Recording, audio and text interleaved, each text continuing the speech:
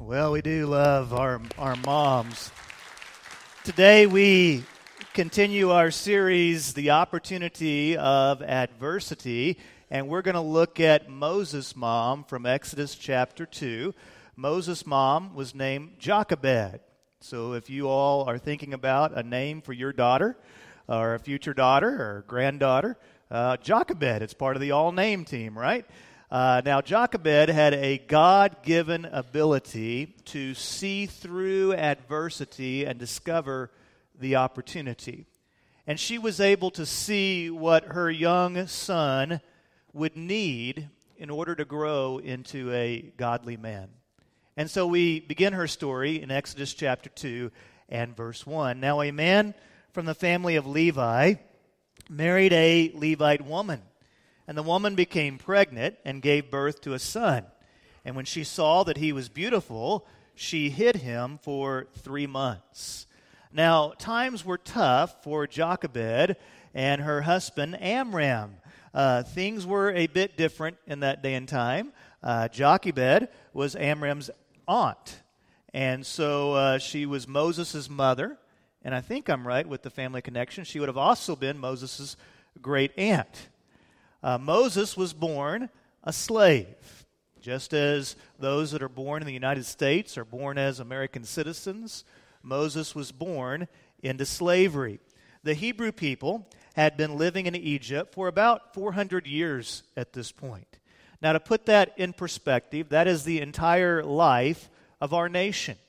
So generations had come and gone. They had a history that they had written living there in Egypt. And throughout the course of their years there in Egypt, the nation of Israel had grown from Joseph's family into a large, formidable force. Pharaoh, which is the title that the Egyptians would give to their king, he became fearful. He was fearful that because the Hebrew people had grown so large, that if an invading army were to come into Egypt, that they would join that invading army and that they would be able to overtake the Egyptians. And so he declared a very harsh edict. He declared that all the Hebrew, the Jewish babies, all the male babies, were to be killed upon their birth. Now imagine the anxiety if you were an expectant mother. There were no sonograms. So you did not know if you were going to have a boy or a girl. You weren't sure if the child that you were carrying had a future ahead or if that child might die very early in its life. Jochebed, expecting a baby, no doubt was excited about it, and she had gone through all the months of pregnancy.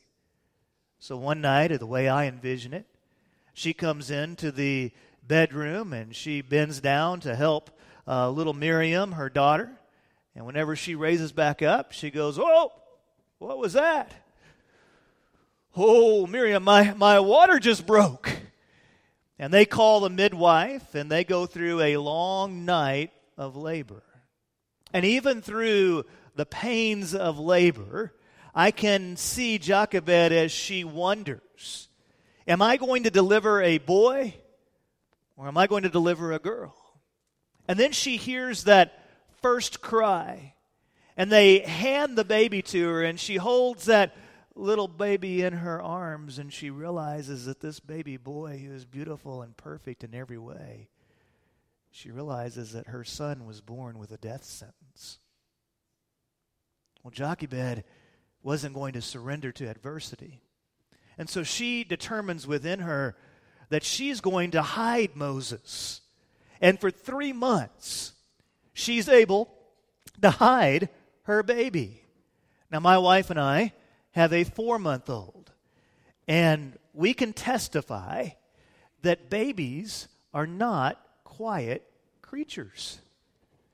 You know, you see those Facebook pictures and the baby looks so peaceful and happy. What they don't show you is like the 15 pictures you had to take to get that one peaceful picture. All the others, it's like, Yesterday, I'm holding Camden in my arms, and Bennett is 3 feet away from me talking to me, and I can't hear a word he's saying because Camden is crying so loudly. So it's difficult to hide a newborn baby, especially in a little village environment. I mean, they were slaves. Everybody lived on top of each other. It was very, very difficult. But for 3 months, Jochebed nurtured her baby. She kept him alive.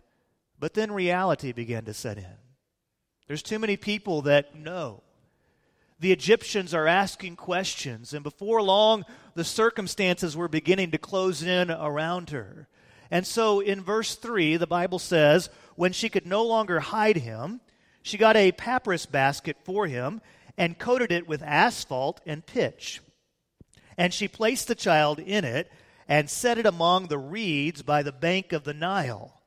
Then his sister stood at a distance in order to see what would happen to him. Now, scholars tell me that it's possible that Jochebed's duties involved caring for the Pharaoh's daughter. And so she lived nearby where the Pharaoh's daughter lived. And she takes time and, with a mother's skill, builds for baby Moses a floating basket. The papyrus reeds there in Egypt, they would grow as tall as 16 feet. The ancient Egyptians would use them to make boats. They were also used to make ancient paper. And they would provide a natural barrier for a bathing or a swimming area. And so you could kind of hide behind the papyrus reeds. Now you can imagine the emotion of that morning. Jochebed kisses her baby boy, and she places him in this basket. And in her mind, she probably thought the basket would also serve as his casket. Paul Reed was telling me that 20 years ago in China, it was rather common to have babies left in public places.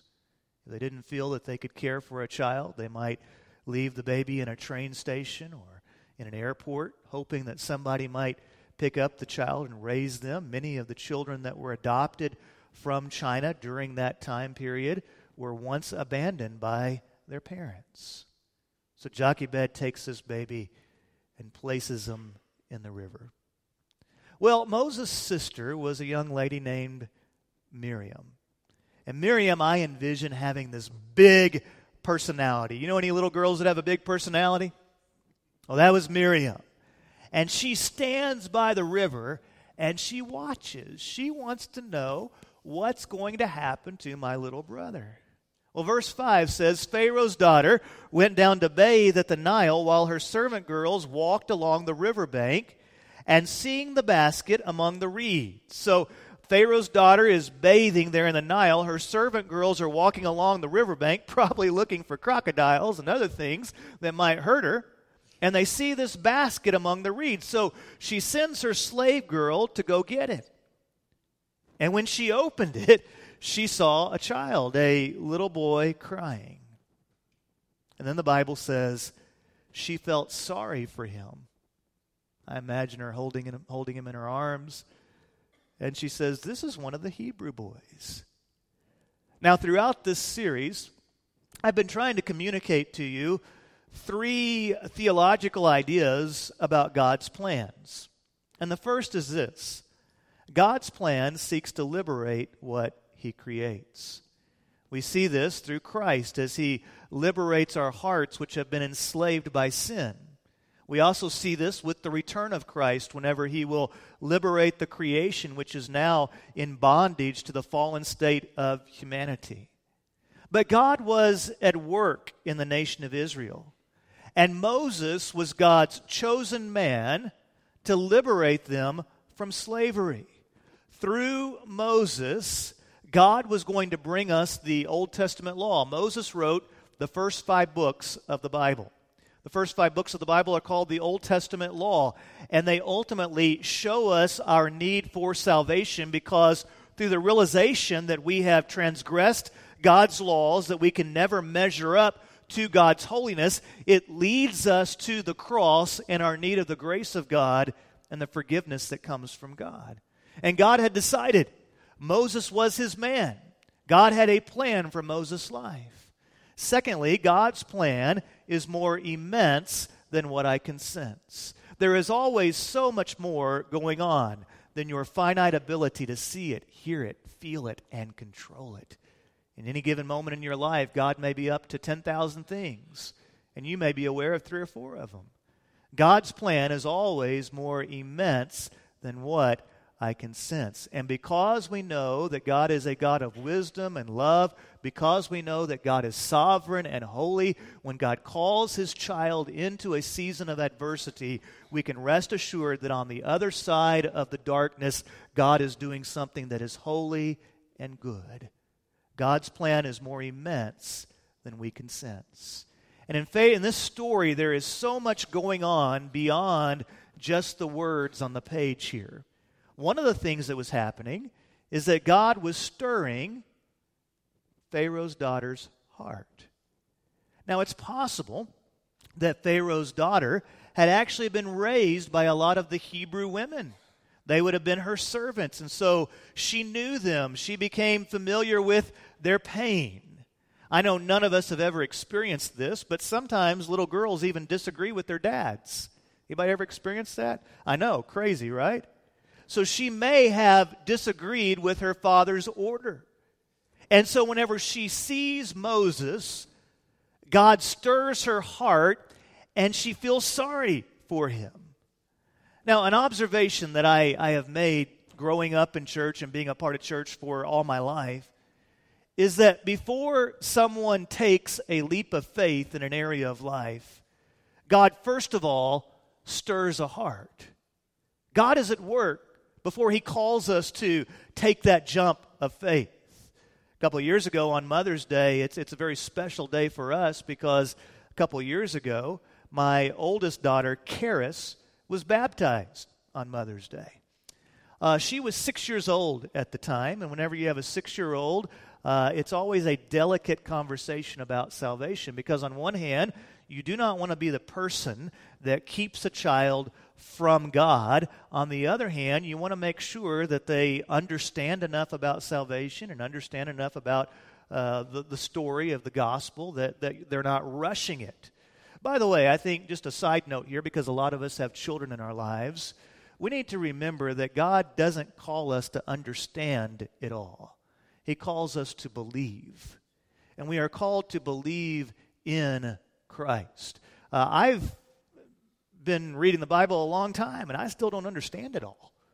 There's things about salvation, about the atonement, things like that, I'm still trying to figure out. But God's call to us is to believe. And so we were talking with Karis about, how God was working in her lives, and in her life, and there was one thing that she said that really just stuck with me. She said, "Dad, it just seems like lately, every time I go to church, I just love God more. Like He's just increasing my love for Him every single time I go." And at that moment, the Holy Spirit just struck me, and I realized that God was stirring her heart and that there was a work of God taking place within her. And so she wound up praying to be a believer and was baptized later on that week on Mother's Day. And it's the proudest moment I've ever had in ministry. But I ask you this question. Is God stirring your heart in some area today? And it could be that He's stirring your heart towards salvation. It could be that God has put on His tool belt and He's gone to work in your life and He's showing you your need of a Savior. And He's been at work and He's been doing things and revealing things to you.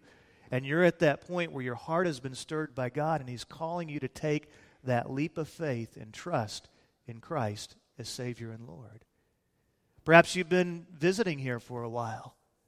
You've been coming to church and getting familiar with who we are and what we do as a church, and God is stirring your heart to become a part of Murphy Road. He's calling you to put down roots and to be a part of this church family and to walk with this church family through the ups and downs and through the journey of life. You say, "Lash, I like the guest parking." I get it, okay?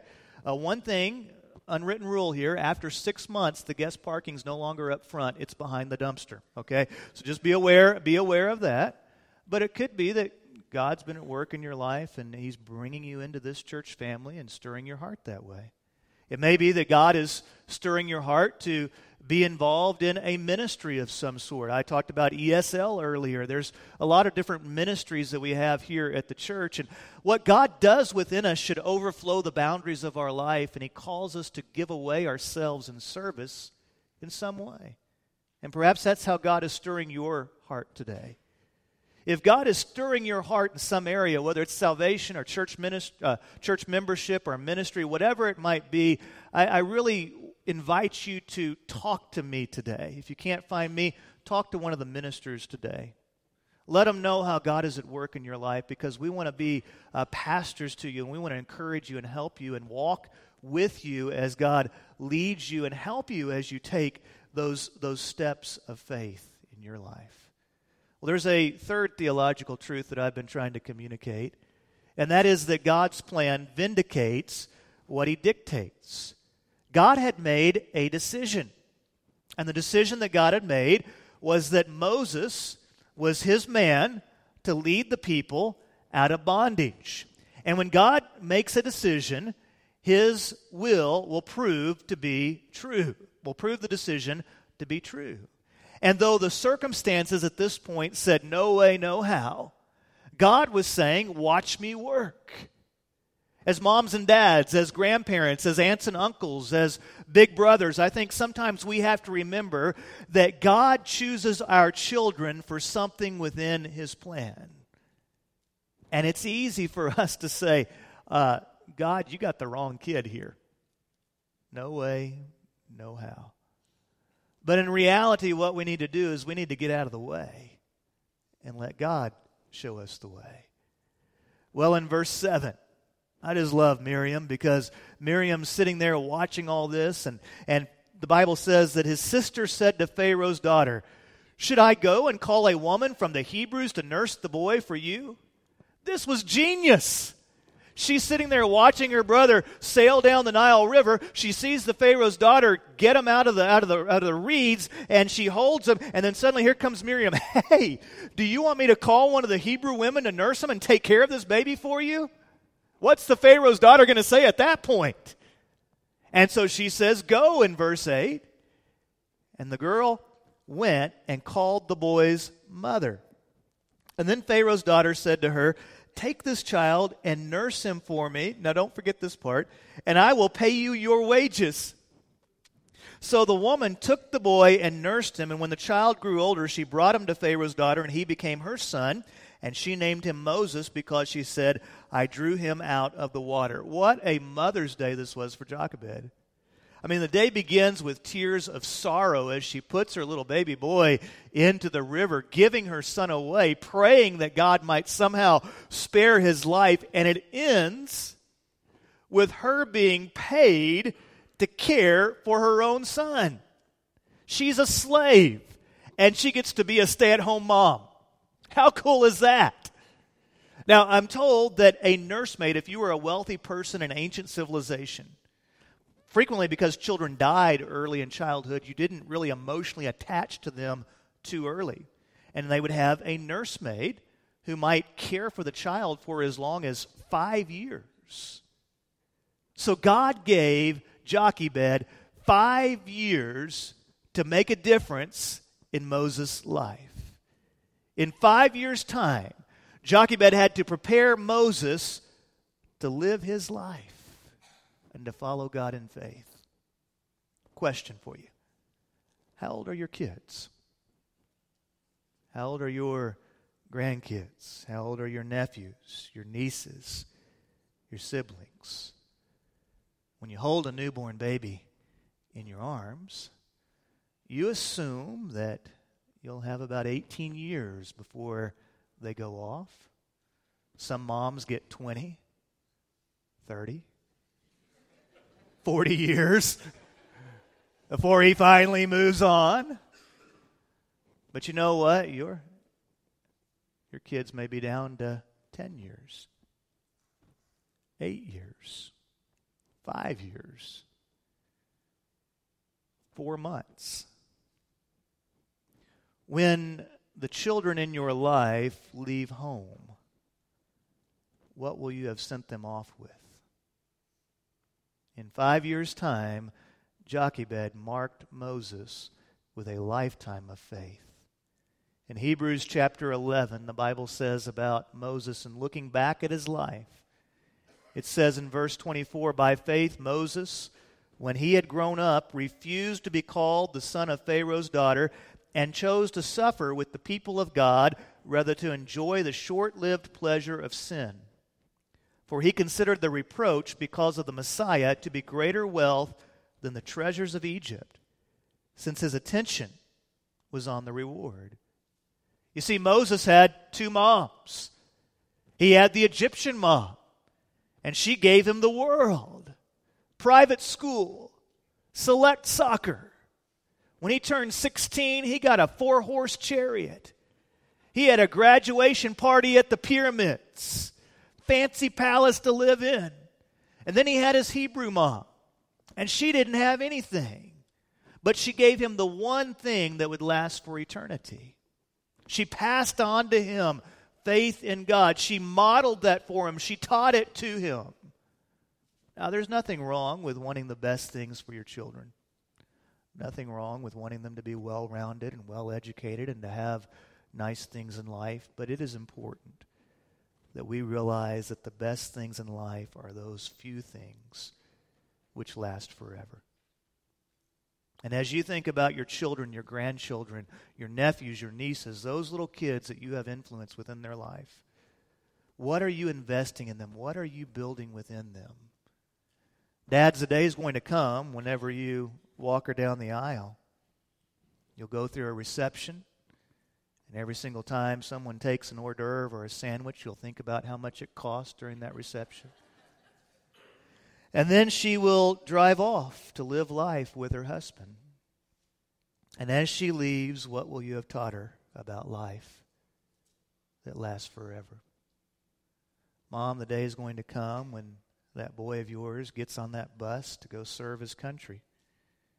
And when the bus pulls out of the station and you wave goodbye as he goes off to basic training, what will you have taught him about life that lasts forever? Jochebed didn't know that God in his divine will had determined that this little boy would one day lead millions of people out of slavery. She didn't know that God was going to use him to write the first 5 books of the Old Testament. She was just loving her son, but God had big plans for her son. And those of us who are adults, we need to make sure that we download this thought. There is no greater responsibility in the world than raising the next generation. Moms, we thank you for all that you do in raising the coming generations. And I hope that we realize that that little person that's sitting next to us on the couch, you know who I'm talking about. The one that asks all the questions. The one that goes 90 miles per hour all day long. Who makes your life a party in a hurricane. Yeah, that's him. That's her. God may have Moses plans for your child. And they need adults in their life who are willing to model the faith, to mark them with the faith, to help them embrace the faith as their own. They need moms, and they need a mom, and they need a dad. They need aunts, and they need uncles. They need neighbors. They need big brothers and sisters who teach them to look beyond the adversity and see the opportunities. And they need adults who will take the time to realize how special those children are. They are so much more than a responsibility. They are a blessing. You'll take the time to embrace the blessings of God and teach them about the few things in life that last forever. One of the takeaways from this story that I'll never forget is it's amazing what God can do in 5 years' time. Would you be so kind as to stand with me, please, as we come to a time of commitment? It could be that whenever I talked earlier about God stirring your heart, that you felt your own heart stirred at that moment. Maybe you're at that point where you need to accept Jesus Christ as your Lord and Savior. And so right now, as the musicians come to lead us in worship, our heads are bowed. It's just me looking around right now. If you're at that point where today is your day of salvation, I want to invite you right now to call out to God. Say, Lord, I need your forgiveness. I have done things that are wrong, and I need your forgiveness. I am coming to Jesus Christ today as my Lord and my Savior. And I'm taking that leap of faith, believing in Him, trusting in Him. And I ask, God, that you might invade my life and change me from the inside out so that my life might bring glory to you. If that's you today, if today is your day of salvation, I want you to mark this moment in time, Mother's Day 2016, right here at Murphy Church. You became a Christian. I ask you to talk to me, talk to one of the ministers today. Let us know of this decision so that we can help you and encourage you in your journey with God. Heavenly Father, we bow our heads before you because we acknowledge that you are God and we are not. Help us to run towards those things in life which are holy and to run away from those things in life which are evil.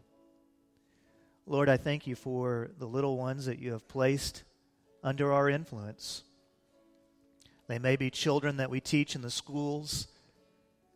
They may be nephews. They may be nieces, grandchildren, children of our own, adopted children.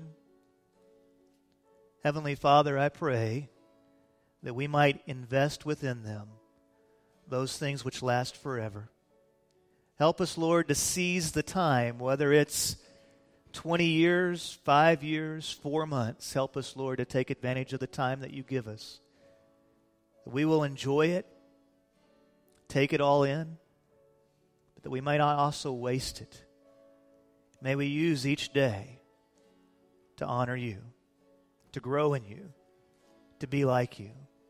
It's in Jesus' name we pray. Amen.